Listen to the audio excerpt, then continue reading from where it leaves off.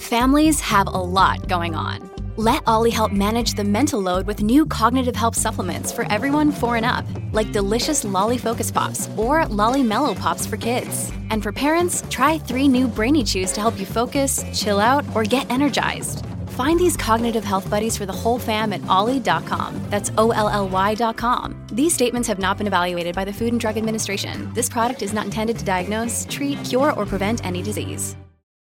This is the Kincaid and Breckenridge Highlight Podcast. Today we talked to the Rocky Mountain Civil Liberties Association about the fallout. Most notably, Bishop Fred Henry has opened a letter to the Alberta government calling out what he describes as totalitarianism. And I guess we've got the seeds for a feud now between certain school boards and the Alberta government that is not imposing but suggesting some best practices and guidelines. Indeed. We also talked about Sesame Street and the nostalgia aspect of Sesame Street. Is it going to change? Do people want it to change now that it's moved over to HBO? You can listen to Kincaid and Breckenridge weekdays, 9:30 to 12:30 right here on News Talk 770. Welcome back. Dying to play this Donald Trump song, Rob. I'm willing to kibosh the whole rest of the show till we play this Donald Trump song. I didn't think it was real at first. I thought it was some kind of elaborate skit or a parody or something. But I feel like if we just played the Donald Trump song for the rest of the morning, people would like that. When freedom brings, answer the call. On your feet, stand up tall. People love that. Don't you feel better already? It's an inspiring song. All right. Maybe there's more important things to get to. A lot of people talking about Donald Trump this morning. There was also that Republican debate last night where he actually got booed at one point. Him and Ted Cruz, Calgary boy Ted Cruz, really got into it last night about the whole Calgary thing. And I don't know, Cruz had a pretty good response to it all. And it was weird because then Donald Trump basically admitted in the debate that, yeah, he's been bringing it up because Cruz is up in the polls. So I don't know.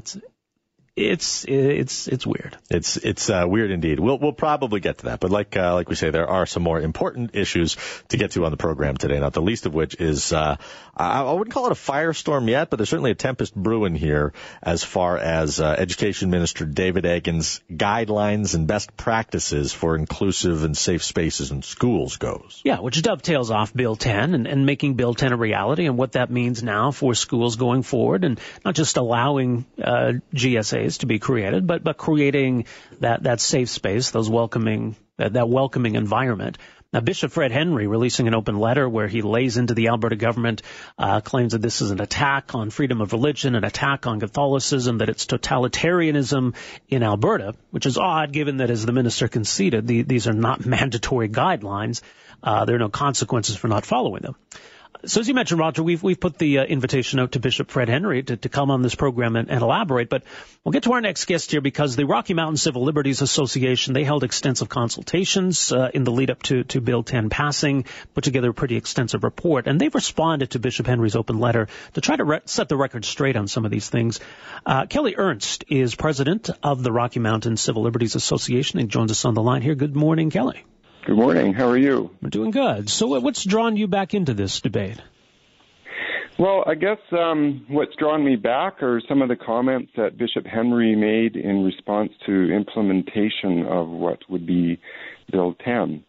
So I guess the bishop still clearly does not understand what a gay-straight alliance is, or the purpose of that, and seems to be, in his letter of a couple of days ago, quite fearful of having these in schools in Alberta. So what I wanted to do was make sure that some of his comments are clarified so that the public, isn't left scratching their head going, well, what is a gay-straight alliance, and should we be afraid of gay-straight alliance in any school in Alberta? Because I think once you clarify what a gay-straight alliance is, it really is no longer a scary thing. Well, yeah, there certainly have been these fear-mongering insinuations that a gay-straight alliance or a queer-straight alliance is a gay club where kids learn how to become homosexuals. I mean, that's like one of the most extreme versions of it, and I think it smacks of absurdity to most who hear it. But answer me this, because the Civil Liberties Association probably has an idea or at least a position on, what the confluence of tolerance and GSA. So how should a GSA exist in a Catholic education environment so that everyone is comfortable? Do you know what I'm asking? Yeah, well, I think one of the things that our hearing process did about a year ago is we actually heard from Catholic students arguing that gay-straight alliances ought to be held in Catholic schools. And they gave very strong arguments why this should be and how it should occur. And I think your earlier comment that, we shouldn't be fear-mongering about these types of clubs is really true, because what these students basically said is that there's ongoing abuse going on in Alberta schools, and that needs to end, and there needs to be some support for students receiving that type of bullying. So these clubs, like any other club, so a knitting club or a math club or a debating club, needs to be set up in schools on a voluntary basis, so that there's some support for the students that are receiving some of that bullying or abuse. That's what these clubs are about. The other really important thing that the students said about these clubs is they wanted them to be voluntary. So they didn't want to set up clubs in schools that are mandated that everyone must attend. What they wanted to do was have the option to have a club like this in their school if they're needed. If they're not needed, the school doesn't need it. If they are needed, then, please, they wanted help setting up these particular clubs and running them. But then the people that attend the clubs, it's completely voluntary to attend. So when you think of the clubs in that way, and you think of the purpose that they're there to support students that are receiving bullying and other types of abuse, then they become a much less fearful kind of a club. Well, and I guess it's not just the GSAs. I mean, certainly Bishop Henry's letter refers to GSA specifically, but there are other aspects of this. I mean, whether or not a Catholic school has a GSA, for example, under these guidelines, there's still an obligation that they accommodate, for example, transgender students. I think what the bishop's saying here is that, you take those expectations, you take the expectation that GSAs be there, that what's being imposed on Catholic schools is a view of human sexuality and sexual orientation that goes against Catholic teachings. Well, that's up for debate, actually. And one of the things that I had to do as chair of these committees is to look into, what the Catholic Church worldwide is saying about some of these issues. And the view of Bishop Henry isn't necessarily the view of all of the different bishops around the world, nor the Pope. Indeed, the Pope, I believe, has a book that's out at the moment, and he's even questioning this whole idea of having a real fundamentalist approach. So really, that's a debate up for the Church, and I think that debate is heated and ongoing in the Church. And what we're not talking about is, whether or not we should be implementing these policies within a church. We're talking about implementing these policies in public schools, in all schools across Alberta. So when our public tax dollars pay for public schools, you would expect that the policy of Alberta education is being implemented in all public schools. That's really more the core of the debate is, how do we implement public policy in public schools across all schools in Alberta to have some consistency across all schools.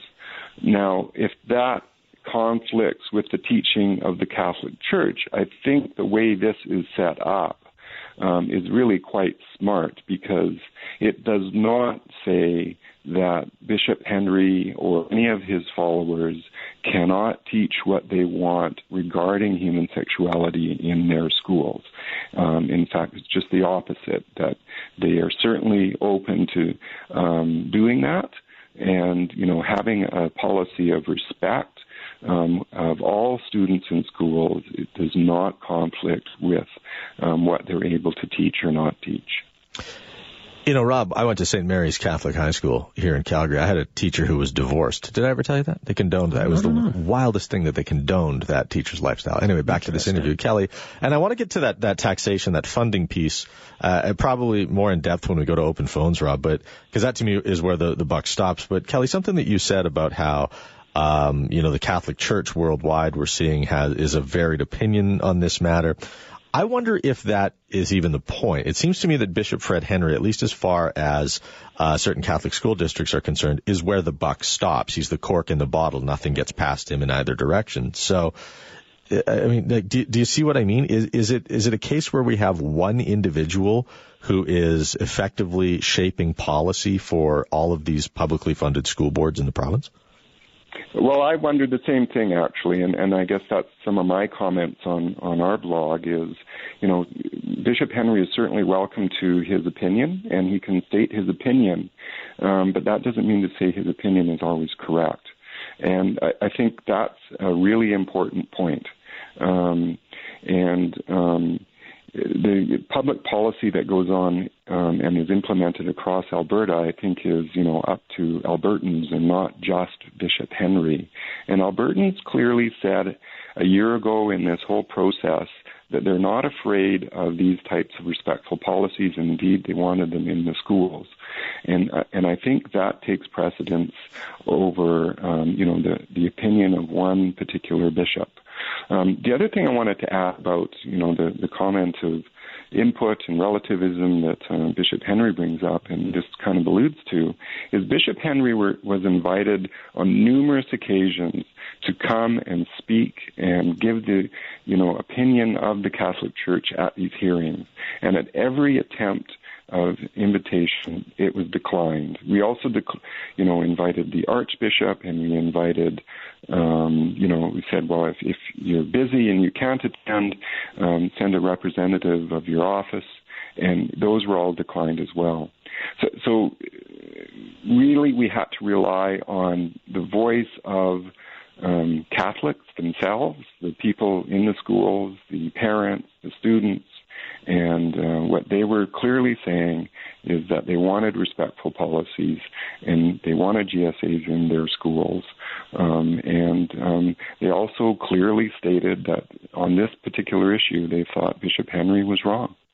And further to that, and the point's been made, and we've certainly heard it as well from some people in our audience, that Catholic schools are Catholic, and parents should know that going in. The suggestion that somehow a parent with a child who's LGBTQ should send that child to a non-Catholic school, that those students shouldn't be in Catholic schools in the first place. Based on what you heard, and certainly some of the testimony you heard during these hearings, why does that argument not hold up? Well, first of all, even Catholic schools are public schools. So that I think you have to underline. They're public schools. So regardless of them being Catholic or not, they have to accept any student that wishes to attend that school in their community. A lot of the students that we heard from said, you know what?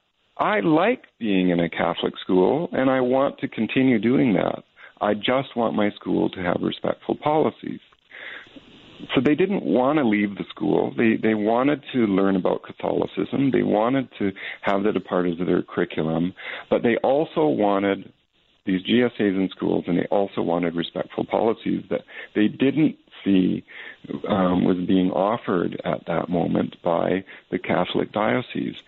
So there's some pushback, I think, from the Catholics' own people, and really, again, that goes back to a debate within their own church, and it's a debate that largely, I think, can occur outside of the public school system. Certainly can be talked about within the school system, but again, we have a public school system that I think needs to implement public policy, and that's really where the bottom line is. If we're paying Alberta Education to offer a public school system to Alberta, then all schools within Alberta really need to follow that curriculum. And I suppose, what it comes down to, if these schools don't want to follow Alberta Education's policies, they need to have a hard discussion about whether or not they want to be a part of that. So there is that option as well. Well, yeah, there it is again. And I wonder if that's what the controversy is built upon, is the fact that the funding model is universal, right? So if we did have a mechanism in place, or we did have the intestinal fortitude to go ahead and break the mold and say, if you want to have religious education, you can fund it yourself. And just change the entire way it's funded. That's what other provinces have done. Sure. And really, the other thing I think should be pointed out is, if you want that public funding, read the blogs and read the Twitter, skate that's on there. I don't think Bishop Henry has done himself favors about getting people excited about giving public money to what Bishop Henry seems to want is a private institution. I also think he's in the minority of people who believe what he does. I mean, I think it's pretty rich to hold up that this is the Catholic view. Almost claiming to say 1 billion people worldwide agree with me or on my side, when poll numbers in Alberta, and certainly if you asked students how they felt about the issue, they would probably sing from a different hymn book, if I may use the pun. But the question I have, though, is it worse then? I mean, if we were to completely defund various forms of education and effectively take Alberta Education's hand out of the mix, would we have a whole new set of problems? Well, I think that's a whole different debate, really. I think that's something you should bring in the education minister on, and, Alberta has to, have a discussion about that. That is well beyond a debate on whether or not respectful policies in schools should occur, or well beyond whether or not GSAs should occur in schools. But I think what GSAs and this whole respectful debate is pointing toward the issue is that the Alberta Constitution that has given Catholic schools this particular right, it's getting a lot of people to actually now question that. I think if Bishop Henry wants to be careful, he needs to use his words carefully about this whole subject, because it's leading to something else very quickly. Well, and there are some inflammatory claims. I mean, first and foremost, the fact that he claims that there's totalitarianism in Alberta. Obviously, your organization is keenly interested in the rights and freedoms we enjoy, particularly freedom of religion. Do you see any of those rights as being threatened by any of this? No, I see somebody losing a debate.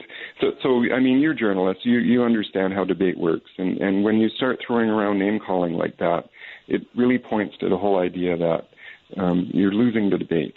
And you're now needing to rely on throwing big words around to try to win the debate, because you're losing the rational side of the debate. And if you look at, the history of GSAs and the debate that really has been going back and forth about this issue in schools, the rational debate side really says that, when you start thinking of this whole issue about protecting kids in schools, about ensuring that mature minors are able to make their own decisions, about ensuring that when we, do have expression of freedom of religion, it doesn't go beyond the whole idea of harming others. But when you start actually looking at the rational arguments, it really is fairly clear that respectful policies and GSAs in schools are really not a scary thing in schools. All right. Well, people can read more at rmcla.ca. Kelly, thanks so much for joining us here this morning. Appreciate it. Thank you for your time. You have a wonderful day. All right. You too. There you go. Kelly Ernst, president of the Rocky Mountain Civil Liberties Association. Their response to Bishop Henry. CalgaryDiocese.ca is their website. I mean, you can read Bishop Henry's letter, which is titled Totalitarianism in Alberta. Right out of the gate, he says, "It saddens me to say, but totalitarianism is alive and well in Alberta." Is it really? Let's start at the red line, shall we? We got to take a break right here. We'll have more thoughts on this matter, and we're going to open the phone lines to you as well, 974-8255. Roger Kincaid, Rob Breckenridge, Morning Talk for Calgary on News Talk 770.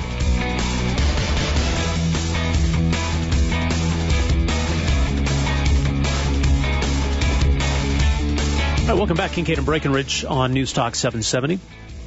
Coming up after 12 o'clock, we're going to talk about playgrounds, an interesting new approach to redesigning playgrounds, reintroducing unstructured play, maybe making playgrounds, dare I say, maybe even a little more dangerous. Awesome, right? Within reason. Broken glass everywhere. Is that what they're thinking? That's not what they're thinking. Well, we'll find out. We're also going to talk about beer. Why is everyone getting so excited about sour beer? Sounds like something you don't want to drink. But apparently you really do. But if it's on the shelf next to, like if you're a dilettante or you're not a beer drinker, and it's on the shelf next to all of the other non-sour beers, how does it get a market edge? That's what I want to know. Yeah. All right. Let's see here. Sesame Street. Sesame Street's an anomaly to me. And if you're a parent, I guess it's a case of comfort, nostalgia, things that you had when you were a kid, but that they've really worked the brand and the marketing to update it and make sure that it's relevant for today, and it's also on different media for kids today. Like there's tablet apps like crazy for this. Yeah. Sesame Street was created in like the late 60s, early 70s. Was it like 69 that Sesame Street? I mean, it's been around a long time, well over 40 years. And so obviously it needs to update. The Sesame Street that was on the air in 1970, it's going to frighten children today. Right? So they've been brilliant in updating it and modernizing it, but still keeping it true to what it was supposed to be. Something educational, something kids could relate to, something that spoke to their surroundings. And it always had kind of that focus. And this is where this conversation becomes interesting, because I think the initial intent of Sesame Street, and they've tried to hold true to it, was that it was intended more so for like inner city kids. Right. Kids that maybe didn't have the same kind of advantages before going to school. The kids from wealthier families did. And this was meant to try to help fill that void, because kids could just turn on their TVs and learn something from it. Yeah, and there's also they just piled on the diversity. I mean, the actors on the show came from various racial and cultural backgrounds for sure, but then also you had like a frog hanging out with a pig who was talking to whoever Bert and Ernie are, and everyone was a different color. There's a giant bird in this mix, a guy who lives in a garbage can that David Chappelle very wisely points out. This was kind of the worst messaging in the whole show. Get a job, you grouch. Like they're so rude to the homeless guy all the time. Man, he's a real grouch. Well, maybe if someone would invite him in for a meal, things would change. So now Sesame Street is on HBO. Yeah. And so that changes the way in which people access it, obviously. And it sounds like the show is going to change under HBO guidance. So does Sesame Street start to lose what it is? Let's bring Jamie Green into this conversation now from the roarbots.com.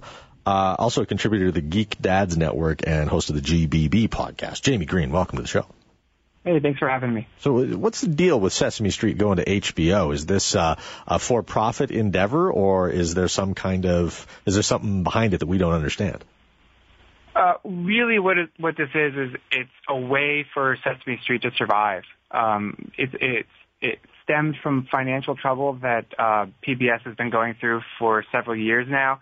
Sesame Workshop itself has been losing money year over year to the tune of millions.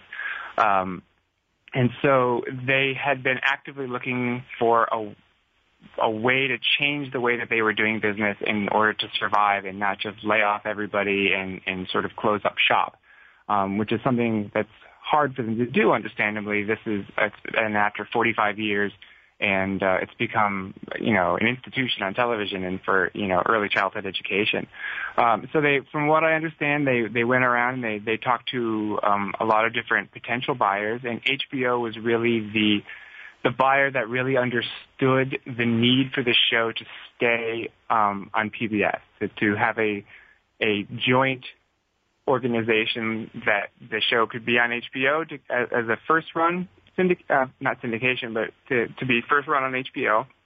And then the way that it's going to work is that there's a 9-month delay. So 9 months later, this new season will eventually air on PBS. So HBO had that understanding and that willingness to let it continue on in somewhat the same fashion that it has been for 45 years. Yeah, and that's important to know. And it's like 9 months or something after the fact. It is, yes. It's a 9-month episodes delay. that air on HBO, and then later on they can air on PBS. So PBS isn't losing Sesame Street. necessarily. They're not losing Sesame Street, and actually, in this 9 months, they will still be showing, PBS and PBS Kids will still have the ability to show Sesame Street. They'll just be able to show, last season or the season before. They're not going to be able to show this current season that's premiering on HBO for another 9 months, but they still have access to the back catalog. Okay. Now, it's interesting you talk about the money they were losing, because I was always under the impression, and maybe it used to be the case and isn't anymore, that the Children's Television Workshop, which created Sesame Street and produced Sesame Street, but they made a lot of money. They made a lot of money off selling the Tickle Me Elmo and all the merchandise and all the DVDs and video, that it was a money-making operation. That is true, and that is how they had survived for a long time, but that money has been slowly disappearing. And a big reason for that is because of the way that kids and families consume media today. It used to be they would, switch on the TV, watch Sesame Street on PBS, and, if they liked a certain show or a certain special that came out, they'd go out and they'd buy the VHS or the DVD, and then they'd buy the toy, and they'd buy, the tie-in books. So they had a lot of licensing through the years. But because of the way that kids access television, you guys just had a big conversation about Netflix, kids will watch Netflix on these on-demand platforms. Well, they just turn it on, and instantly they'll have an entire season to watch. And so they'll just watch it, no commercials, and they can go on YouTube. Sesame Workshop, Sesame Street has a very vibrant YouTube channel where they put a lot of content on there. So because of that, there's really no reason for families to go out and buy the DVD anymore. And it's sort of a slippery slope from there, and that the merchandise sales have been slowly going downhill. So the money that had been coming in from merchandising and product sales has been slowly drying up. Private donations, viewers like you, in quotes, that you always heard, those donations are slowly going away. I mean, this was a big factor in the most recent U.S. presidential election. That's right. It was a big internet thing that went around with Mitt Romney saying, "I love Big Bird." But the fact of the matter is that PBS really does depend on government subsidies, and it does really depend on private donations, all of which are very fickle, and they can't rely on them. And Sesame Street is an incredibly expensive show to produce. And the fact of the matter is, at the end of the day, if HBO hadn't stepped in, no one is willing to say that Sesame Street would have been pulled, would have been canceled. No one has said that publicly. But if this came down to Sesame Street on HBO or no Sesame Street at all, I'm very happy to see Sesame Street make the move to HBO. Right. Yeah. It's funny. You mentioned that viewers like you thing. I always felt like I was really ripping them off when I'd see that at the end of the And viewers like you. Watching and not paying. Yeah, I felt like it was like when you put the empty envelope in the collection plate at church. They'll never know. Well, it's funny because they did work in. I don't know how much this is worth. Maybe PBS does it on other shows. Because I remember when my kids were younger and we'd still watch it on PBS, you'd see at the end of the show, this episode of Sesame Street brought to you by like Beaches Family Resort. So those are always right at the end of the show, and they just have a couple thrown in there. Did that really amount to much in the way of revenue? Obviously, it was enough to keep the show going. I think, I'm not sure specific numbers. I think a large majority of their funding came from, the public television kitty. It wasn't Children's Television Workshop or Sesame Workshop. It wasn't specific to their budget. I think a lot of it came from the PBS budget. But I think private foundations that were giving donations, I think, is really what kept them on the air. Okay, so how did they ever make it, though, before all of the DVDs? I know you kind of just answered that question, but what was their rise to popularity, I guess, in the 70s that allowed them to become a successful brand and the brand that we all know? They still had toys. Right, but why is that model, is that not something that they can go back to now? Well, because they didn't have DVDs, right? Like they didn't have the media, they've got more access to more media platforms right now. So I don't understand. They had books and records back then, and that was a big thing. I think the biggest difference between then and now, though, is just how crowded the marketplace is. Right. Yeah. Back in the early 70s, it was Mr. Rogers and Sesame Street, and that was pretty much it. There wasn't a lot of competition for eyeballs for little kids, especially. And now, you can't you can't turn around online or on Netflix or Amazon or however you watch your TV without finding 3 or 4 new shows a week. I mean, preschool especially now, preschool programming is big, big business. And Sesame Street is not the only player in the field. They're the most established and they're the most recognized. But, parents will happily let their kids sit down and watch, SpongeBob or Dora the Explorer or, whatever the latest preschool show is. Sesame Street, I think, has fallen into the trap of being considered kind of old school. It's what parents grew up on, so they have a lot of nostalgia attached to it. And even it's kind of a catch-22 because the perception is that, it's Sesame Street, it's been around forever. What could it possibly talk to my kids about in 2016? But yet when it makes the move to HBO, people are, screaming about the changes and how dare you change Sesame Street. So it's the kind of, That's true, right? they can't go either way without, they can't make the changes and they can't stick with the status quo. I wonder if they have to do more of that stuff like a Muppet with AIDS or a Muppet whose dad is in jail, just so that they can kind of keep that headline, that sort of newsmakeriness about them, right? Yeah, I mean, that's good for publicity, but a few years ago, the show did make a very conscious shift away from, they shifted their target demographic. For years and years, Sesame Street was really targeting like the 5 to 8 year old. And within the last, 5 to 10 years, they consciously made the shift down to preschoolers. Mm-hmm. So the show, if you were to watch it today, is very different on many levels from the show that we watched when we were kids. But most noticeably is that it's really targeting preschoolers. So it's really putting in much more of an emphasis on the letters and the numbers and simple counting and shapes and colors and a lot of the the social and emotional aspects that are big in educational theory right now. Those are the things that are being stressed as opposed to some of the larger issues that were being taking the forefront, in the early 70s or 80s. Like, is it appropriate for 2 men the ages of Bert and Ernie to live together in bachelorhood? It's like they're Joey and Chandler. We don't know what their ages are, really. You're right, we don't know their ages. And it took us a while, too, to clue into the fact that maybe just a diet of 100% cookies is not healthy.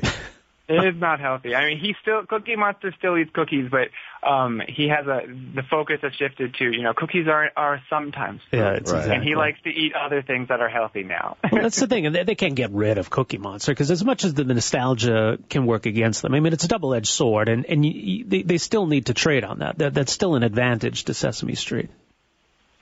Absolutely, and they haven't gotten rid of any of those classic characters. One of the big complaints that I've been seeing online is that, a lot of these classic characters are going to just disappear. And it is true that some of them are taking a backseat to other characters. One of the biggest changes, which we haven't mentioned yet for the move to HBO, is that shows are now 30 minutes long. They're only half an hour as compared to what they had been an hour for, 4 decades. Right. And so you can't fit as much into 30 minutes as you could before. I actually think that this is a very good change for the show. I think it's a lot more streamlined. It's much more focused, and there's not as much quote unquote fluff that will distract kids. Are they getting rid of Elmo's World? That was really terrible. Well, Elmo's World hasn't been on the show in about 5 years. Oh, really? I think they cut it in 2009. However, I've seen the first 2 episodes that premiered this Saturday. Elmo's World is back. Oh, is it really? I'm sorry to say. Well, no, I mean, I say that, but when my kids were 3, 4, right, they loved it. They loved it, so. But, I mean, getting back to the characters, from what I could see in the first couple episodes, Elmo and Abby Cadabby, who's the fairy, are really the stars of this show. Yeah. They're the ones who, at least in the first 2 episodes, take center stage. All of the other classic characters are there. You see Grover, Oscar, Big Bird, Bert and Ernie, the 2-headed monster, the Count. They're all there. They all have a part. They're not major parts, but Elmo and Abby Cadabby that's are the new really Kermit. the stars. What about the humans? Yeah. Like I had the chance to interview Gordon a few years ago. I forget it. Roscoe something is his name. Roscoe Orman. Yeah, like are these people still around? They are still around. The woman who plays Maria, Sonia Manzano, actually retired at the end of last season. That's right. Yeah. She is not returning. All of the other human characters, the human actors who were there last season, are returning. But again, because of the new format, there seems to be less of a place for them. The first couple episodes, only a couple human characters showed up. The first episode had a new human character. And the second episode had Alan, who's currently running Hooper's store. But that's it. And they had very small walk-on parts. Right. They're not an emphasis of the show at all. They have to get the person who played Katy Perry. They got to get that person back on the show. She was fantastic. Hey, Jamie, we got to let it go at that. Thanks so much for your time today. Thanks so much. All right, take care. That's Jamie Green. He is from the roarbots.com website, contributor to the Geeks and Dads Network, and host of the Great Big Beautiful podcast. Yeah, that was a fun conversation. I love the Sesame Street nostalgia. Let's take a break here. We'll come back. Some more thoughts on this. It's Kincaid and Breckenridge on News Talk 770.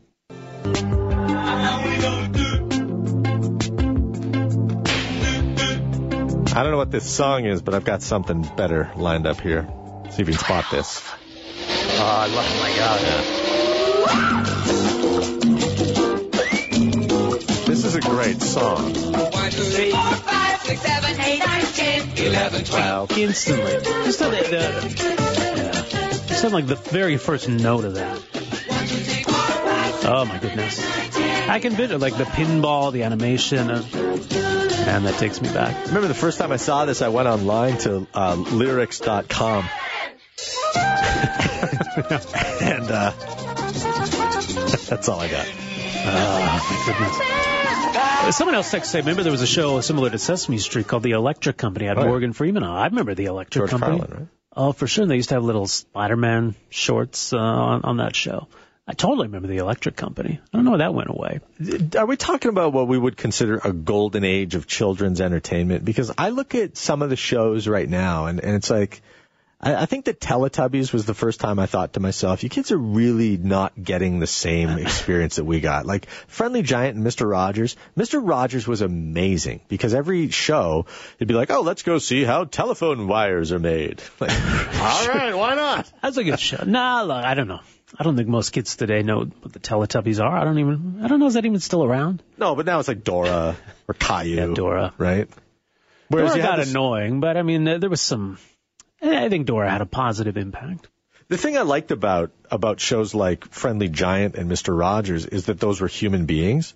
And so, like, you had adults interacting with children, and Mr. Dress-Up, same thing, right? You had adults interacting with children, and so, I don't know, I just sort of seemed really reasonable that sometimes an older person is going to look at a kid and go, do you want some ice cream? You don't have to run and hide behind your mom's leg. Well, what's funny is, like, my kids are 12 and 9. If I put in, like, the Elmo's World DVD that they watched when they were 4, they'd run screaming out of the room. Right. We have the DVD at home of the 1978 Christmas Eve on Sesame Street special, and we watch it every year. We watched it again this year. I love watching it. I remember watching it as a kid, and I love watching it again. And they still like what? When Cookie Monster like eats the typewriter, tries to call Santa Claus. But it's so well done, and it's a different kind of Sesame Street. And maybe 3-year-olds, as the guest said, that wouldn't be into that. But didn't it sort of stun you maybe a little bit when he talked about how Sesame Street is now way more about the letters, the numbers, and the shapes, as opposed to more of like the social stuff, more of the less than just like identifying shapes on a screen, but more about like how people interact and what sorts of fun things people do together. But some of the letter and number stuff was always there. Like that 12 song is about counting to 12. What? And the whole Sesame, the count, the character, the count was always there. And, Sesame Street brought to you by the letter F. I mean, it was always, I thought that was always part of it. That song we just played is about playing pinball. I don't know where you got the counting out of it. That's about spending your time in an arcade pumping quarters into a body table. All right, we got to take a break here. We'll come back, set up our final hour for you. It's Kincaid and Breckenridge, News Talk 770.